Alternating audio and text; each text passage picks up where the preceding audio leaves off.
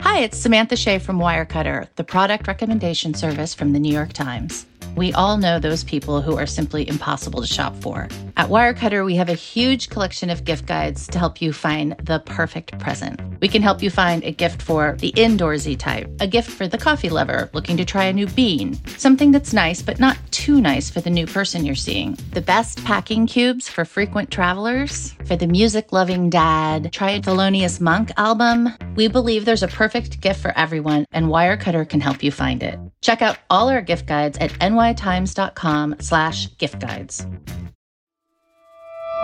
From the New York Times, I'm Michael Barbaro. Here's what you need to know today. The Commonwealth of Kentucky cast all 60 votes for the next president of the United States, Joe Biden. Mississippi cast 2 votes for Bernie Sanders and 38 votes for our next president, Joe Biden. Delaware is proud to cast its 32 votes for our favorite son and our next president, our friend, Delaware, Joe Biden. During the second night of the Democratic National Convention, after a virtual roll call from 57 states and U.S. territories, Joe Biden was formally designated as the party's nominee for president.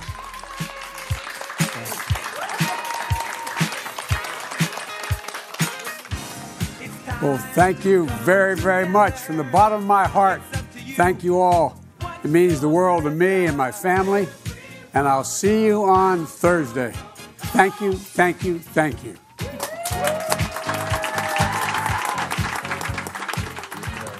Later in the evening, Biden's wife, Dr. Jill Biden, delivered the night's keynote speech from a classroom quieted by the pandemic, recalling her decision to marry Biden not long after the death of his first wife and daughter in a car crash.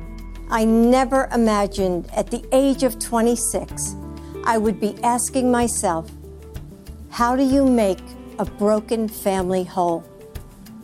Still, Joe always told the boys, Mommy sent Jill to us, and how could I argue with her?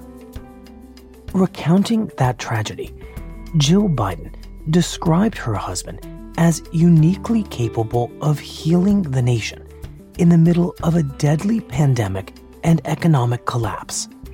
I know that if we entrust this nation to Joe, he will do for your family what he did for ours. Bring us together and make us whole.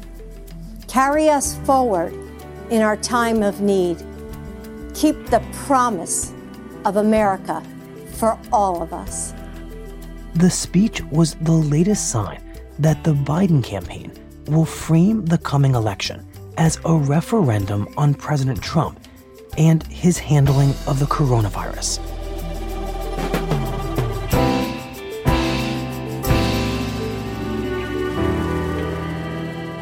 That's it for today. I'm Michael Barbaro. See you tomorrow. This year, a very important public figure turns 80. He sent us his wish for his birthday.